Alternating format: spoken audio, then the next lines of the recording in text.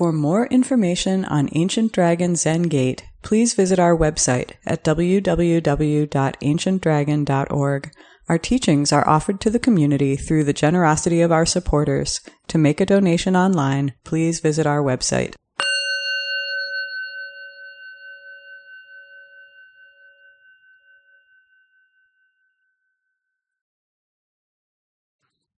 Okay, welcome everyone. Good morning.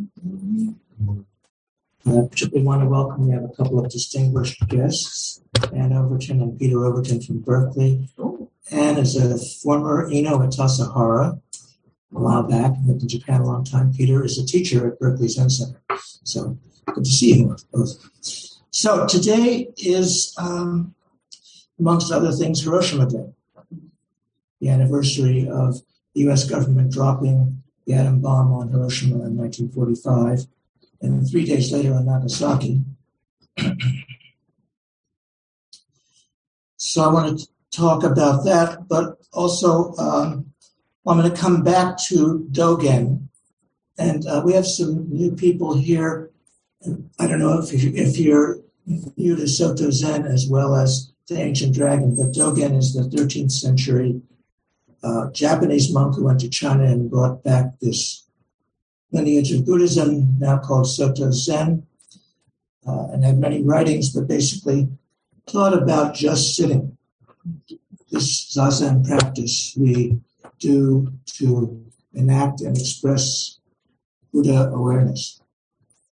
And I'll come back to him, but I want to talk about Hiroshima and also the current nuclear dangers. And this week I saw the movie Oppenheimer. We sometimes do movie reviews here. I highly recommend it. It's long, but it doesn't feel long. It's talking about the development of the atom bomb during World War II. And a few of us were up in Evanston yesterday yesterday morning at an event organized by Buddhist Peace Fellowship Chicago and Chicago Area Peace Action, among others, to commemorate Hiroshima Day. And for people, we have numbers of people from Hyde Park. There's an event there this afternoon at 5 p.m. at the Henry Morse sculpture at the site where Enrico Fermi led the first nuclear fission, which is also part of the film. So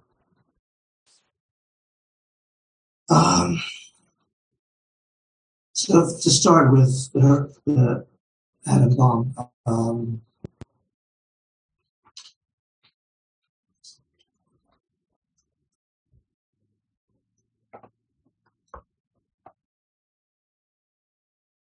many historians now say that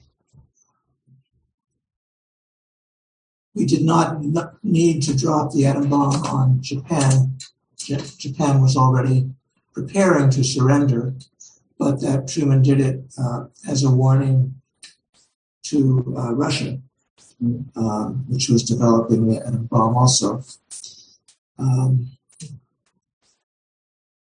to the Soviet Union. And this killed many, many people, hundreds of thousands of people immediately in Hiroshima and Nagasaki, and thereafter, many people from radiation sickness for some time thereafter, and affected the world.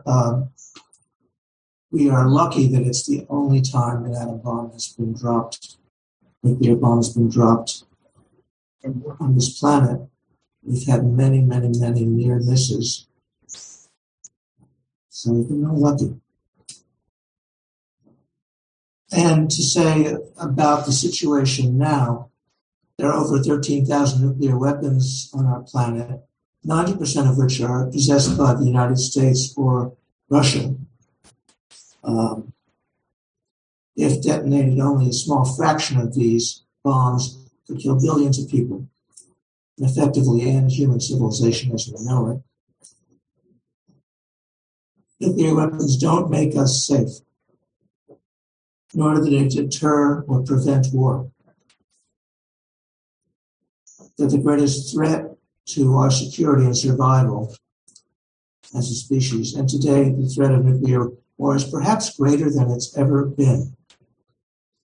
So there are a number of things that people don't know about the United States government's nuclear policy.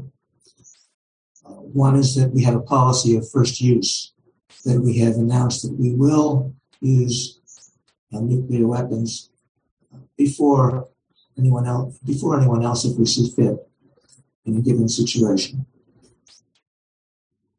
Also, that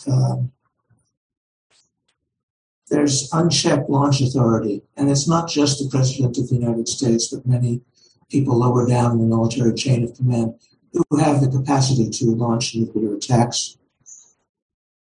There are also the nuclear weapons are on hair trigger alert. So in the event of a misunderstanding, something that looks like a missile or nuclear attack, these weapons could be launched immediately. And now there's a nuclear weapons race between, promoted by the United States, but of course Russia and China. So we're in a really difficult situation.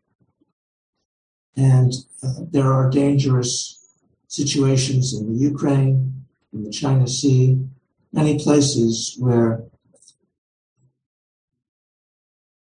things could go wrong. So the only safeguard is to eliminate nuclear weapons. And there is a nuclear treaty that other countries besides those with nuclear weapons have signed to not have nuclear weapons. So we're in a difficult situation. And I don't say this to scare anybody, because that's not the point. Although we might be afraid of this, but to be aware. So Buddhism is about awareness. Our practice is about awareness on many levels. The Bodhisattva practice that we do here, which is about universal awakening, not just self-help, not just becoming completely awakened myself or oneself, but we do this together in Sangha and recognizing the situations of the world. So to be aware of what's happening is important for us.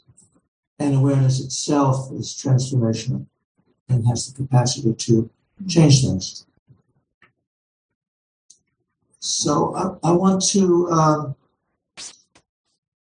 talk about something in my childhood.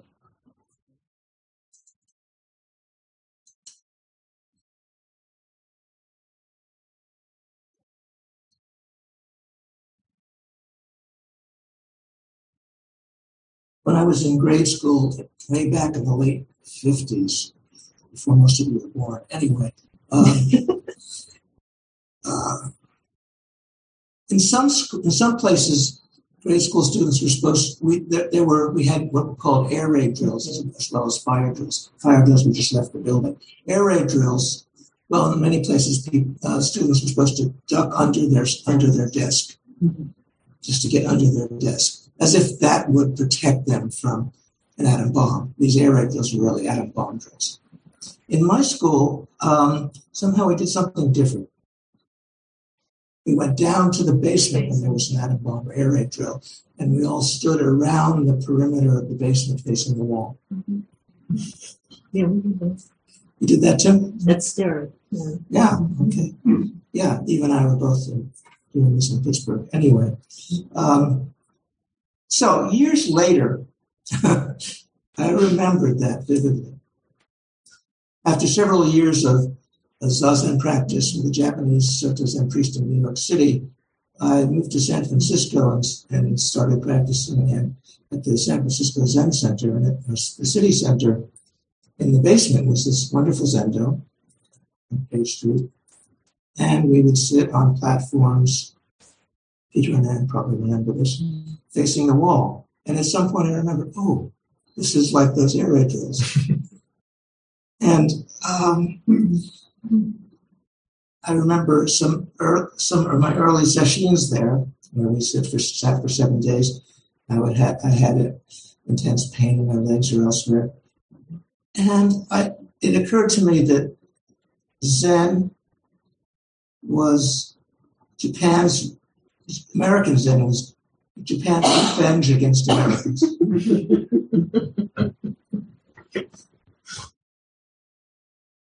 Revenge against Americans for Hiroshima and Nagasaki. Maybe it was also penance. Maybe doing this. So, of course, Zazen does not need to be painful. It takes a while to settle in. And Zazen, Dogen says, is the gateway to repose and bliss, to peace and joy. And yes, I would say it is. But that's a long process. So Zazen is about, maybe it's penance in a way, but it's also about just being present and upright and paying attention to whatever comes up. And through that, we express and enact Buddha. We express and enact the awareness and insight of Buddha, not just Buddha as some guy who lived 2,500 years ago in Northeast India, but Buddha as the reality of awakening everywhere, and including on our seats, in our bodies, hearts, and minds. So this connection between Japan and America is really interesting. I think Hiroshima is relevant. Some of us really like Japanese culture and rock gardens and flower arranging and tea, and became an expert in paper folding and origami when she lived in Japan. And for a couple of years, I lived near her in Kyoto. It was wonderful.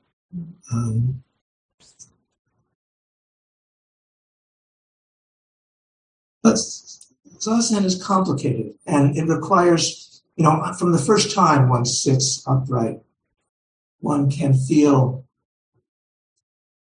what I've come to call wholeness, just that everything's okay.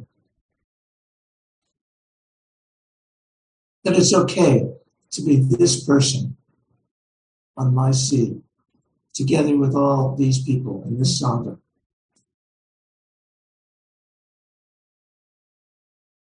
Zazen has that power to just allow us to feel that our life is, I don't know, there's lots of things to say, none of them catch it. That our life is meaningful, and we can choose to make it meaningful.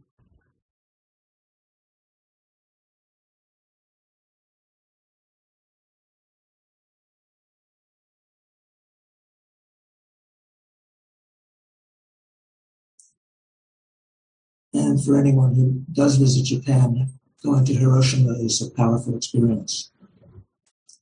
To see the remains of the building. Anyway, there's a lot to say about Hiroshima. It was a horrible event, and again, we as human beings have been lucky, and we're in the danger of nuclear. With the conflict in Ukraine and Russia and the United States both being involved, really. Anyway, it's a dangerous situation. But Zazen practice works over time, just showing up every day or many days a week, sitting like this. And it's not about reaching some special state of super awakening or something like that. Although I think many Americans have been enticed into Zen by such ideals and aspirations. But just to be present this body, this mind, together with all of us. And over time, doing that, we start to see our own ancient twisted karma, our own habits. So in the Heart Sutra, it talks about the five skandhas: forms, feelings, perceptions, impulses, consciousness. The second one, feelings, is not about emotions as we think of them. It's just about positive, negative, or neutral feelings. And we all have that.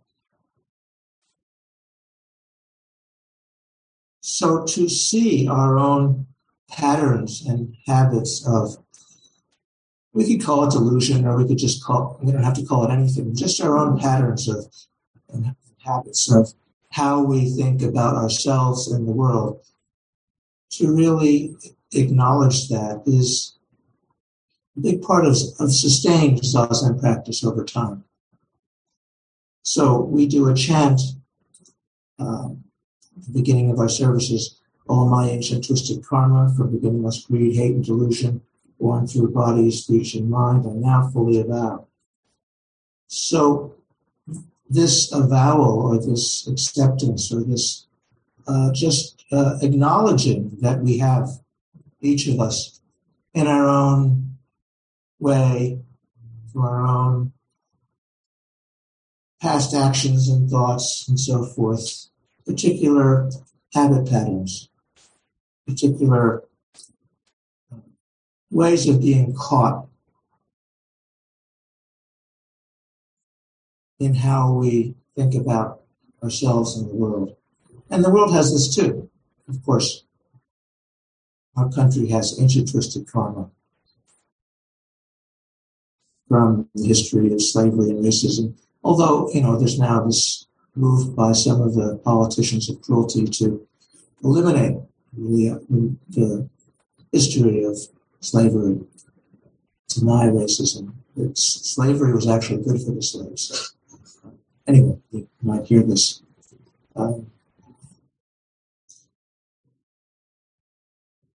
Part of our practice is repentance. This isn't how we usually think about Zen. Zen is about vigorous, practice and awakening and, illumination and, anyway. But actually, Dogen talks about repentance practice. So later on in our service, we're going to chant one of Dogen's writings, the Eihei Koso Rotsuganmon, which is one of the things we sometimes chant. It's his writing on, or his words for arousing the vow. And I'm just going to quote from some of the last part of that. He says, venerating Buddhas and ancestors, we are one with Buddhas and ancestors. Contemplating awakening mind, we are one with awakened mind. He talks about that in the past, Buddhas and ancestors also practiced this, and we can do that as well. He says, concluding this, quietly studying and mastering causes and conditions, one is fully informed by the verified Buddhas.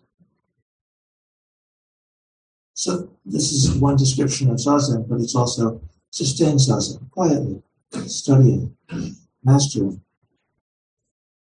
our causes and conditions. One is fully informed by the verified Buddhas. With this kind of repentance, certainly will come the inconceivable guidance of Buddha ancestors. That phrase, inconceivable guidance of Buddha ancestors, I hadn't heard in American Zen, but actually it's part of Dogen's early teachings, that when we put ourselves in this position of Zazen, everything in the universe, everyone in the Sangha, but trees and birds and lakes and mountains and rivers and everything supports us and guides us beyond our concept, beyond how we can conceive or perceive it, to awakening. And that happens with this kind of repentance, with our acknowledging, avowing our ancient twisted karma. He says, confessing to Buddha with mindful heart and dignified body, the strength of this confession will eradicate the roots of wrongdoing.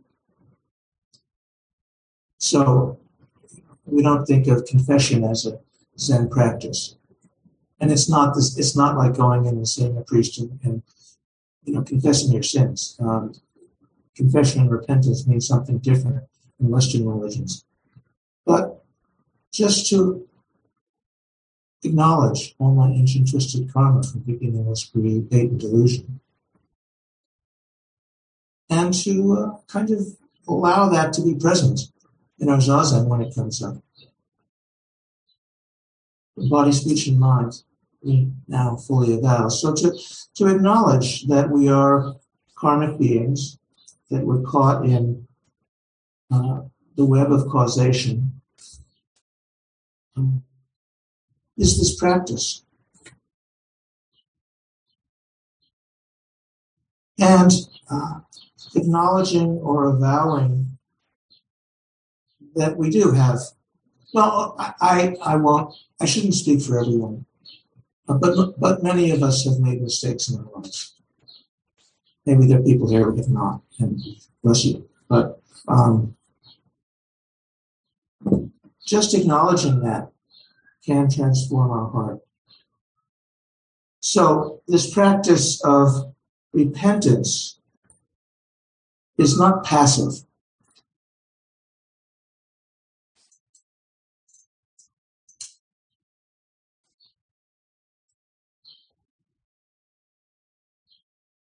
It's an active practice.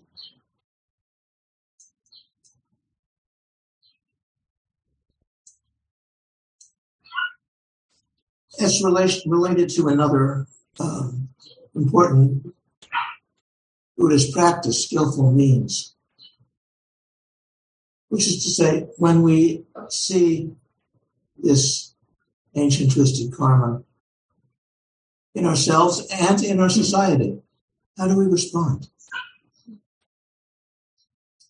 How do we help awaken all beings? How do we help to prevent harm or to act to mitigate harm?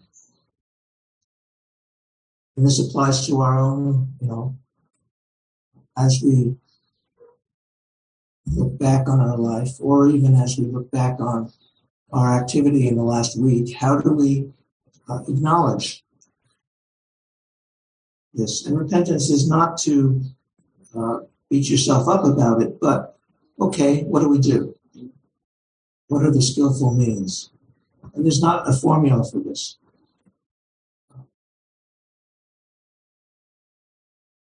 This involves patience and attention and seeing how we feel, seeing how others feel, listening to others.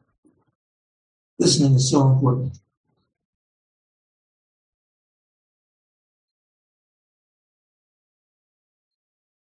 And part of skillful means is that we make mistakes.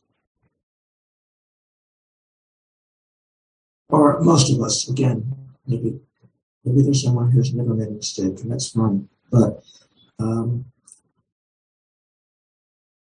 how do we acknowledge and avow and pay attention to those mistakes and learn from them? And it's not that we fix everything, It's not about that.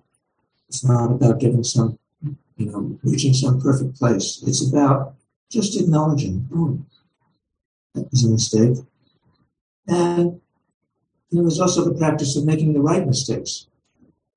Some mistakes are helpful. Some mistakes cause more harm.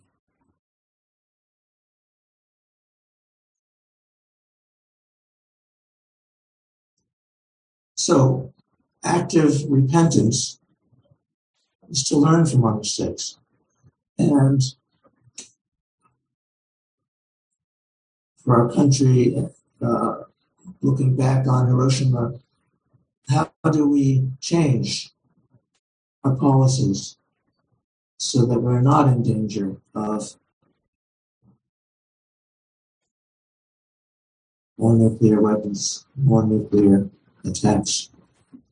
Again, historically, there have been many very close near misses historically since Hiroshima, when nuclear weapons were almost launched.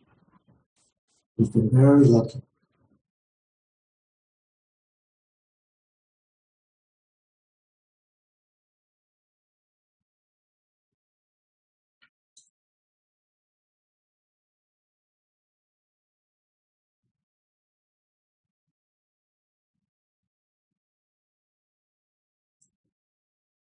Oh, and I was going to also read a passage from the Avatamsaka Flower Ornament Sutra, which is very, very important in Soto Zen.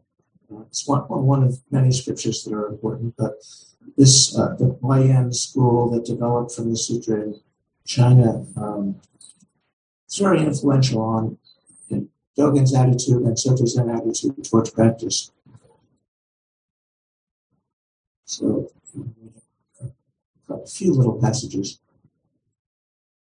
First it says, you should arouse the determination for unexcelled, complete, perfect awakening, purify your minds, lead well-behaved lives, and repent of and get rid of all obstructions due to past actions. And mentions other kinds of obstructions.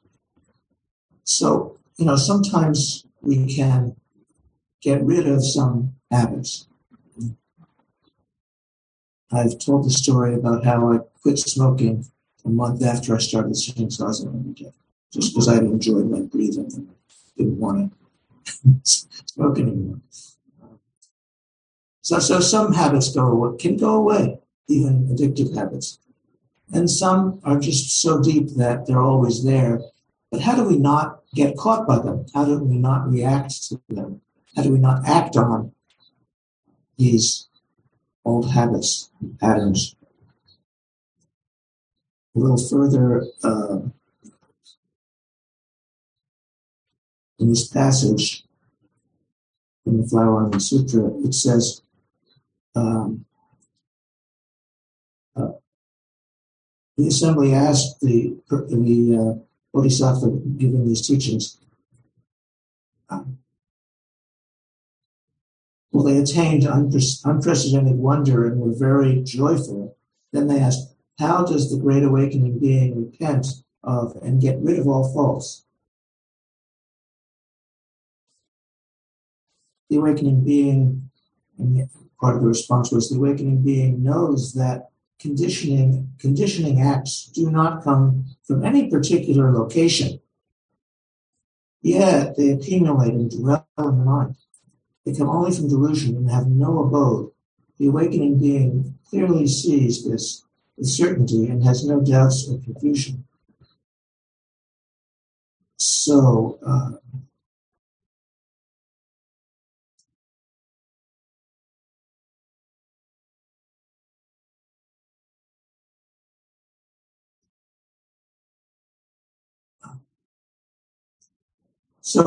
to speak of sentient beings, covetousness, wrath, and delusion, and their various actions, yet there really is no self or possession.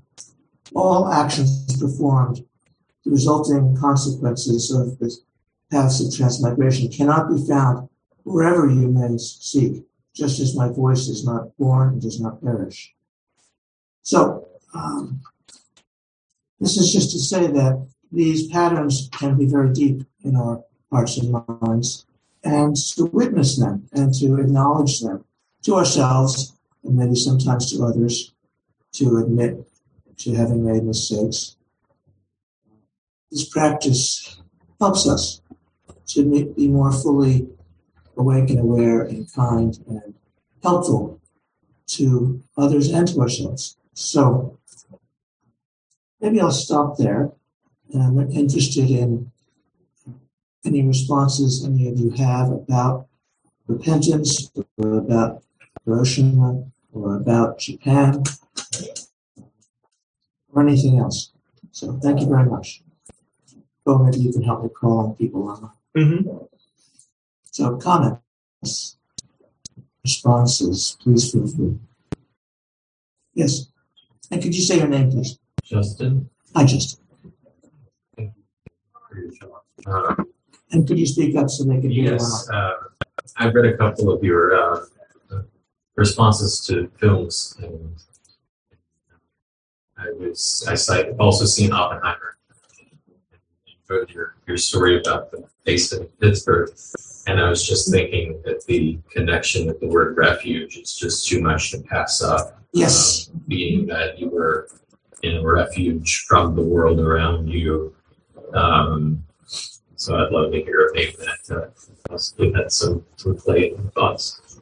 Yeah, thank you. Yes, so this practice of repentance is definitely related to taking refuge, which is a major practice in all of Buddhism, to take refuge, to return home, to Buddha, Dharma, Sangha. Does anyone not know what those words mean? Just to say Buddha is the awakened one, but the awakening in everything, the awakened aspect of all beings in all situations. Dharma is the teaching of the truth about this. And Sangha is community. So we have this Sangha here, this wonderful Sangha here. And there are many Sanghas. So wherever you find community that is nourishing, that's this treasure of Sangha. And so to return home to that is, in some way, repentance.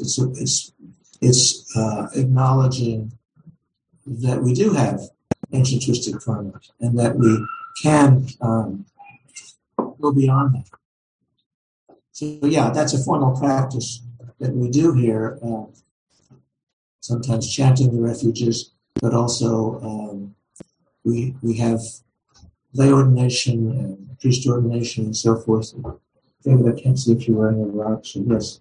So David Ray is one of the few people who was recently received lay ordination here and took refuge formally last month. So yeah, thank you for mentioning that. That's important. That and part of taking refuge is to look and see, what do we take refuge in? What movies do we take refuge in? And there are a lot of good ones. I also saw Barbie this week, which I also recommend. It's smarter than it might seem, and very political, very political. Yeah. Yes, Eve. Hi. Yeah. I mean, I'm a little younger than you, but my principal was older, which is, I think, why we did. When I was in grade school, we went downstairs and went against the wall, but it didn't really feel like much of a refuge because, yeah, I mean, and I think it's interesting to consider what living in the shadow of the bomb did to those of us who grew up with it, and so that's our generation and every generation since. And I know for me, it kind of warped my development. I mean, because I learned about nuclear fission before I learned about sex. And I'm not talking about experientially. I mean, I genuinely didn't know. I knew like there was something about the sperm and the egg, but nobody explained it to me. Right. But they explained nuclear fission, which is weird when you think about it. It is weird. And so I was afraid, and I didn't quite get that it was just the uranium atoms that split. I'm not sure how I reconciled this with the fact they'd already set off the bomb, but maybe anyway, I remember thinking that the world would unravel that atoms would split apart and everything would be destroyed. And actually, that, and the fear of, like Jan's activism. I mean, for me, that knowledge of the possibility of nuclear war and annihilation, that's what led to me going into social science and applied social science, and feeling like, we had all this technical knowledge, but we didn't understand how to govern ourselves peacefully. But I don't know. So I just wanted to say that I think it, and my mother, before I was born, before she was married, she spent time in Japan. So I heard about Japan from when I was very little, and I have the cloisonné vases that she got there. So, I mean, I certainly never, demonized Japan or felt that there was enough reason to drop the bomb on them. But anyhow, I guess I was just reflecting on what it does to human consciousness and the development of ourselves, to know that we live in the shadow of that kind of annihilation. Yes, thank you. And I'll note that one of our Sangha members, Simona, is in Japan now. And Steve, you once asked me in this room, how did I come to Zen? Mm. And I think I answered Vietnam, but I could have said Hiroshima. Mm-hmm. So yes, we've lived in the shadow. Thank you. Other comments, responses? Oh, David, hi. Something that's been coming up for me a lot recently, partly because of work and the work that I do, but something when Justin said, and when you talked about taking refuge, I offer this as a question and not just as a comment, but the word refuge, I see more, not so much as taking refuge, but remembering connection. Refuge is like,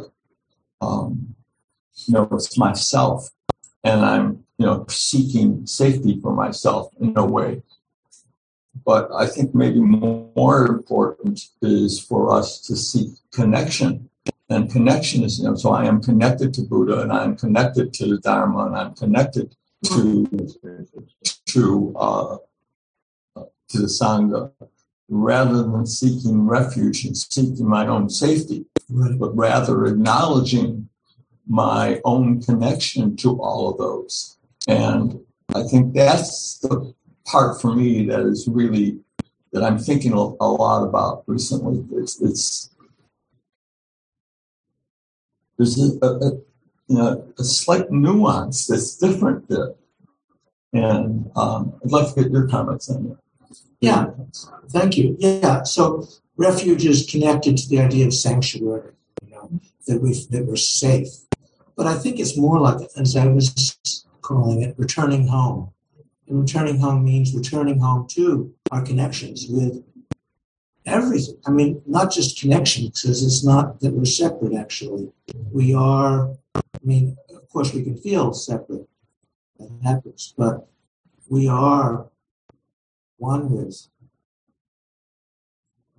Sangha, one with the whole situation of the world. We're not separate.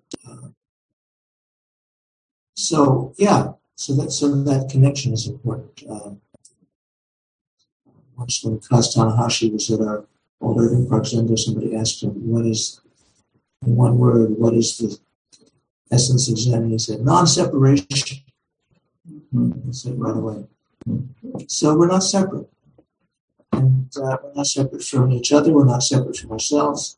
And repentance as a practice is really becoming aware of that, that we think we're separate.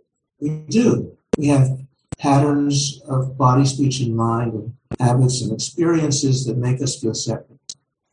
And our practice is just how to heal that. So thank you very much, David. Hi, Anne.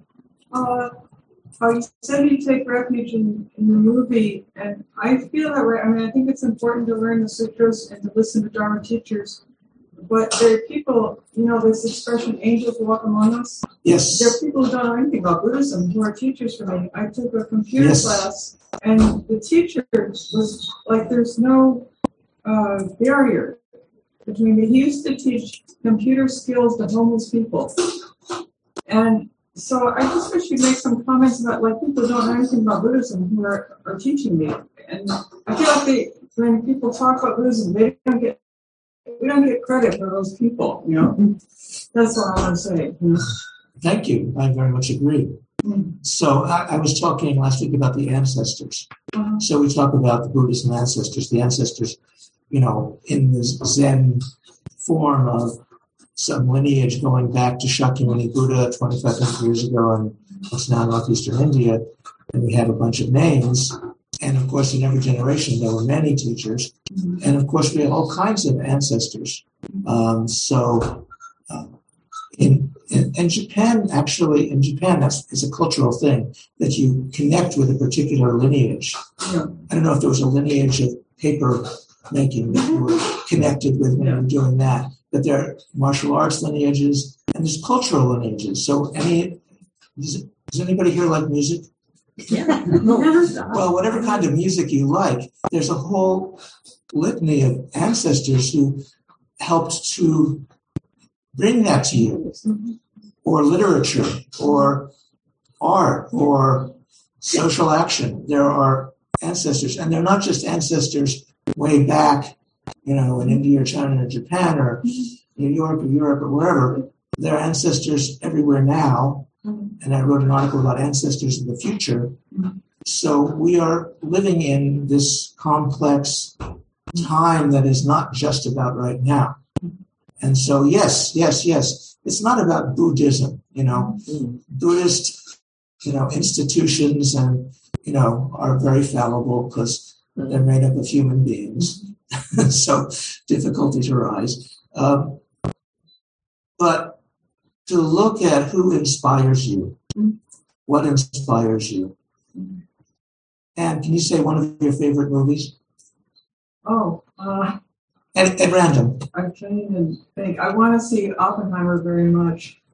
I read a book. It was not about Oppenheimer. It was somebody who, when you came to Los Alamos, you had to come into Santa Fe and somebody would arrange the rides there and stuff. So she talked about the community. And Oppenheimer, it has a lot of stuff about Oppenheimer, but it's more like the vibes, what was going on in the group.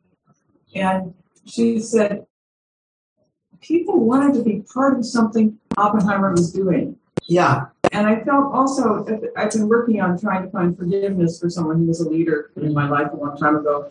And I felt also like him, you can't help being who you are. You can change and you can learn things and all kinds of stuff, but you kind of can't help being who you are. And that was helping me in my path of trying to find forgiveness for someone. That he changed a lot. He did a lot of reflection on himself, but earlier in his life, he just is who he is, And I felt that way kind of about Oppenheimer. He's just, he made decisions and changed and thought deeply about things, but he is who he is.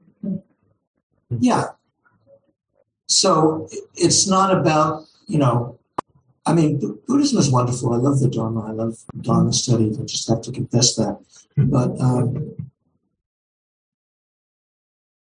there are all kinds of wonderful spiritual teachings. Oppenheimer was a Vedantist and was inspired by the Bhagavad Gita. There are many, many wonderful spiritual and cultural and artistic traditions, and they're alive now. And the reason they're alive now is because of many things in the past and in the future. We're looking back at us and encouraging us. That's how I see it.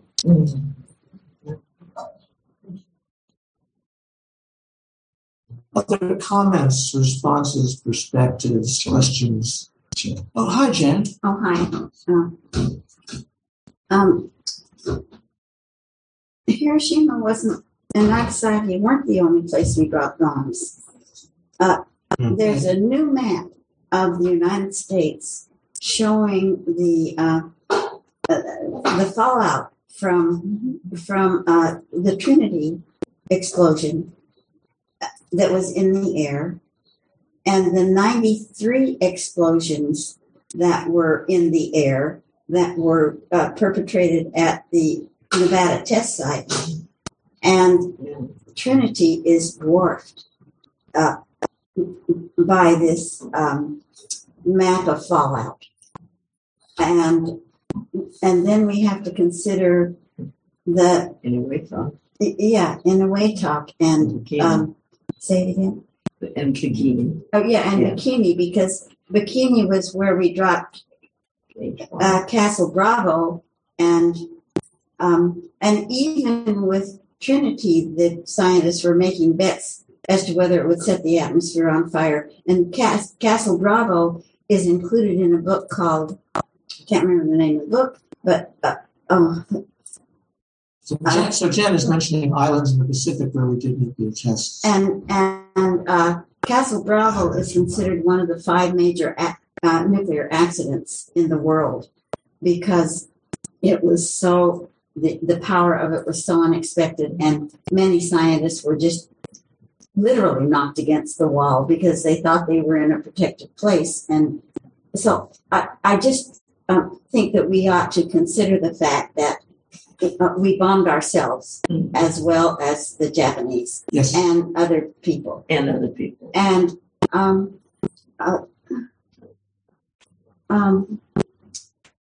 I wanted to say something personal, and that is, I learned something this week, being that, sometimes I feel guilty about what makes me laugh. And I think, how could you think that was funny? And I realized that I laugh at things that are ironic, and every time you laugh, it's not because something is funny. And so I kind of eased my conscience about laughing at things, because I got a letter from a woman who was all ready to go on a trip. She was going to a family reunion with misgivings because these members of her family were anti-vaxxers, etc. And she had to cancel her trip on the very day because they'd all gotten COVID. Yeah. And so that made me laugh. And I thought, that's not funny. and so I just wanted to say that as a personal thing that I learned. Thank you for your confession. Yes. And then I wanted to say something political, if it's okay. Sure. And that is that this weekend is the weekend of the Hiroshima bombing. And it's a time for Americans to contemplate, to repent, and to be quiet and consider what has happened. But in Chicago, they planned Lollapalooza this weekend. Mm-hmm. And I was really offended by this. I was listening to Raphael on WFMT, and the very first piece that he played was called Lollapalooza. And it was in recognition of Lollapalooza that was taking place this weekend. And I listened through most of the rest of the show. He never mentioned Hiroshima, and that this was the same weekend as Hiroshima.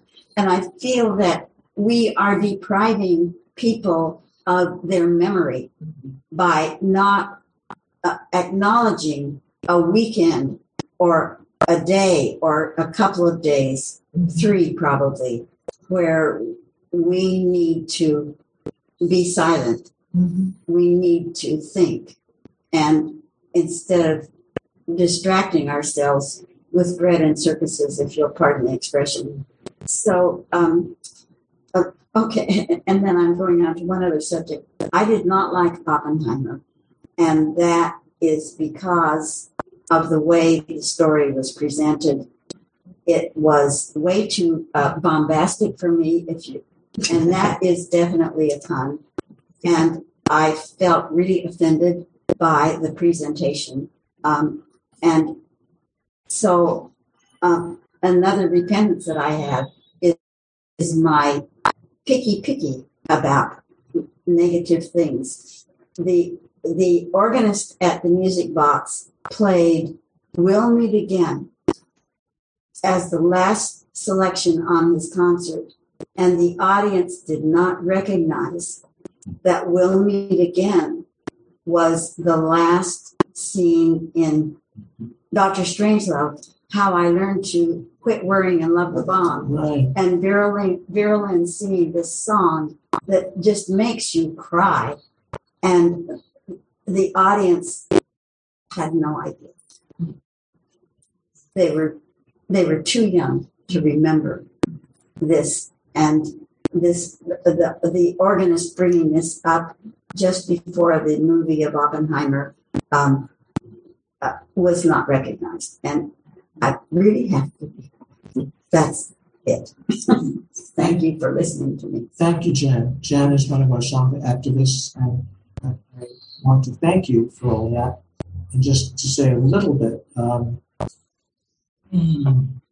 just that Trinity is kind of at the center of the Oppenheimer movie. Yeah, that movie might be criticized in various ways, but it's an education about that period and part of what's happening now. I've talked about how we have politicians who promote caring and politicians who promote cruelty, and some of the politicians of cruelty now are trying to erase our history, and this is dangerous. So to know about our history is important. Not to ban books. One of my favorite books is Beloved by Toni Morrison. It's banned in I don't know how many states. So I sometimes talk about history, and I like history, and we need to know. So this goes back to ancient twisted karma. We need to know our own personal history and acknowledge and vow and sometimes repent. And we need to know our cultural history and to think that slavery was beneficial to the slaves is just it's crazy. And so we need to respond to cruelty with caring.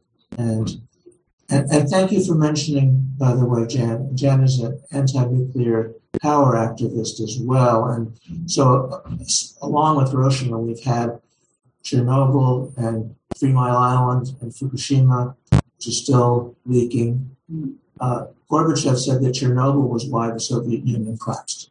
And it's in Ukraine. And so this is a current issue in that war.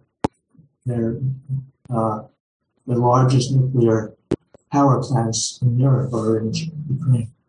So, yeah, and the shell that they put to supposedly protect the environment against the irradiated contents at the bottom of the lagoon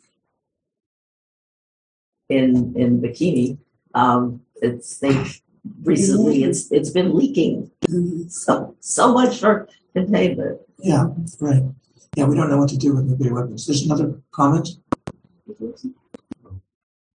Peter, hi. Hi. Thank you very much for speaking about all the things that you're raising. Can you speak up for the people online? Thank you for speaking about all the things that you're raising. And I think it reminded me of how I became aware of what actually happened in Hiroshima. I was about 12 years old.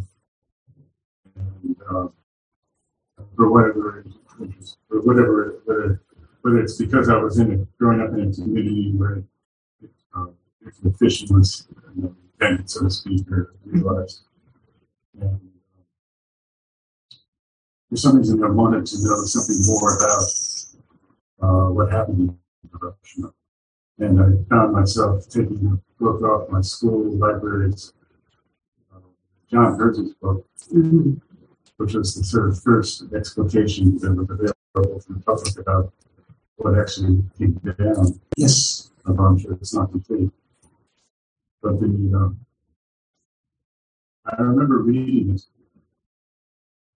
just sort of like, I could only read so much of it. It's just, when I reflect on it, the experiences, it's the horror of this event as people actually experienced it,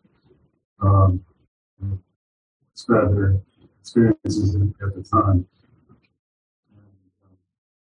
It served me well in the sense that it generated this question like, how could we do such a thing? Mm-hmm. How could we even think about doing such things going forward? I just wanted to share that on this moment because I appreciate everybody. Thank you so much, Peter. Yes. Peter and Anne grew up in Hyde Park. We have a number of people from Hyde Park here today. Anyway. I have one comment. We forget things. Hiroshima was horrible. And I've been to the museum there. And one of the most impressive things for me that sticks in my mind there's a series of steps that was on the bank. It was a bank, and there was a series of steps going up. And all of the steps are charred to a dark brown, except this one little spot. It's almost like an oval. And it's a lighter color. And what it was, there was a person sitting on the steps. So he got incinerated. And those steps did not get the full brunt of the explosion. And that's why they are fated. But it goes beyond Hiroshima. 100,000 people died in the firebombing of Tokyo in one night. And that the pilots actually got sick from the stench of burning flesh that came up to them. And that's been recorded. Dresden, I think it was 70,000 people died in the firebombing of Dresden. And some of them wasn't fire. They just died from lack of oxygen. The fire sucked up all the oxygen. So it's not so much Hiroshima. Hiroshima is bad. Nuclear will go along with all this. What is basic is what are we as a species doing to each other? This is the real crux. It's just that we have found more and more new technology to inflict pain upon each other. And that, I think, is the real crux that we have to really to deal with. Granted, we have the atom bomb, and it is horrible. And also, to a certain extent, I disagree, having studied history. And if you read Margaret Mead and how she was brought in, she wrote Sandsman and the Sword about Japan. No, it was with Benedict. Yeah, and in war, usually you get 4 casualties and 1 capture. And they brought her in because in World War II, they were killing 1,000 Japanese and getting 1 capture, just way higher, because Japanese culture does not allow you to surrender.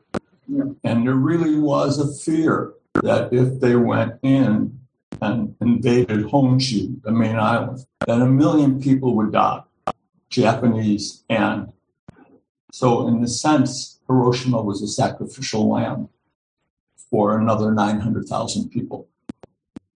But it's still, the crux of it is, why are we doing what we do to each other? And why are we not connected to one another? And that to me is, I grew up like you, duck and cover.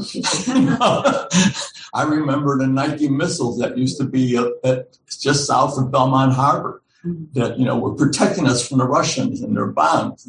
And every day, my father would take me downtown and we'd go and we'd see these missiles. We're living with this fear. And I think it's that living with that fear has exacerbated our society, that we are so under the threat of dying that we just think of ourselves and we don't think of each other and how we're related to one another, unfortunately. But my biggest thing is, again, going back to what I said, for me, my megalomania, so to speak, my Moby Dick, and I may have it, is the lack of connection and how we have to connect. And that's where I think the real crux of the issue is. How can we do that? How can we do that?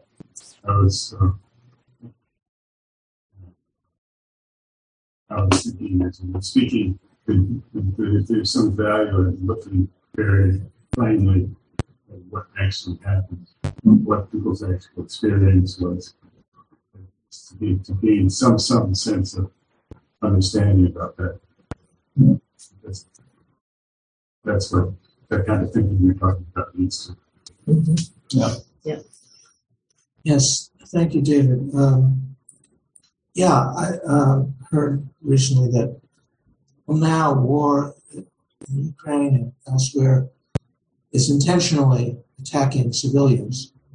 That didn't happen, according to one thing I saw recently, before World War II. So soldiers attacked other soldiers. Since World War II, all war is war against civilians, against women and children, to a great extent. So all war is So good for absolutely nothing. And just one other thing that I was going to mention and didn't, we had these air raid or atom bomb drills where we absurdly got under desks or went down to the basement as if that would save us. Now I'm really horrified that school children today have active shooter drills all the time. It's horrible. Along with the atom bombs, we should get rid of assault rifles. Yeah. Anyway, I feel so sad for children today. And their parents. And their parents. So anyway, this is, so we need to confess and repent that this is part of our lives. And we all have made mistakes personally and our society. And so how do we heal that? That's the question. Yes. Thank you all.